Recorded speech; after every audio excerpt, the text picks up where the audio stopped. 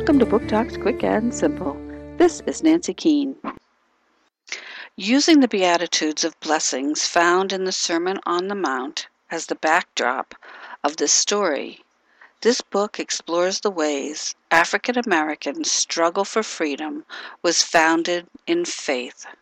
The story is told from God's perspective and tells how He has been with the African Americans during their long, hard road to freedom.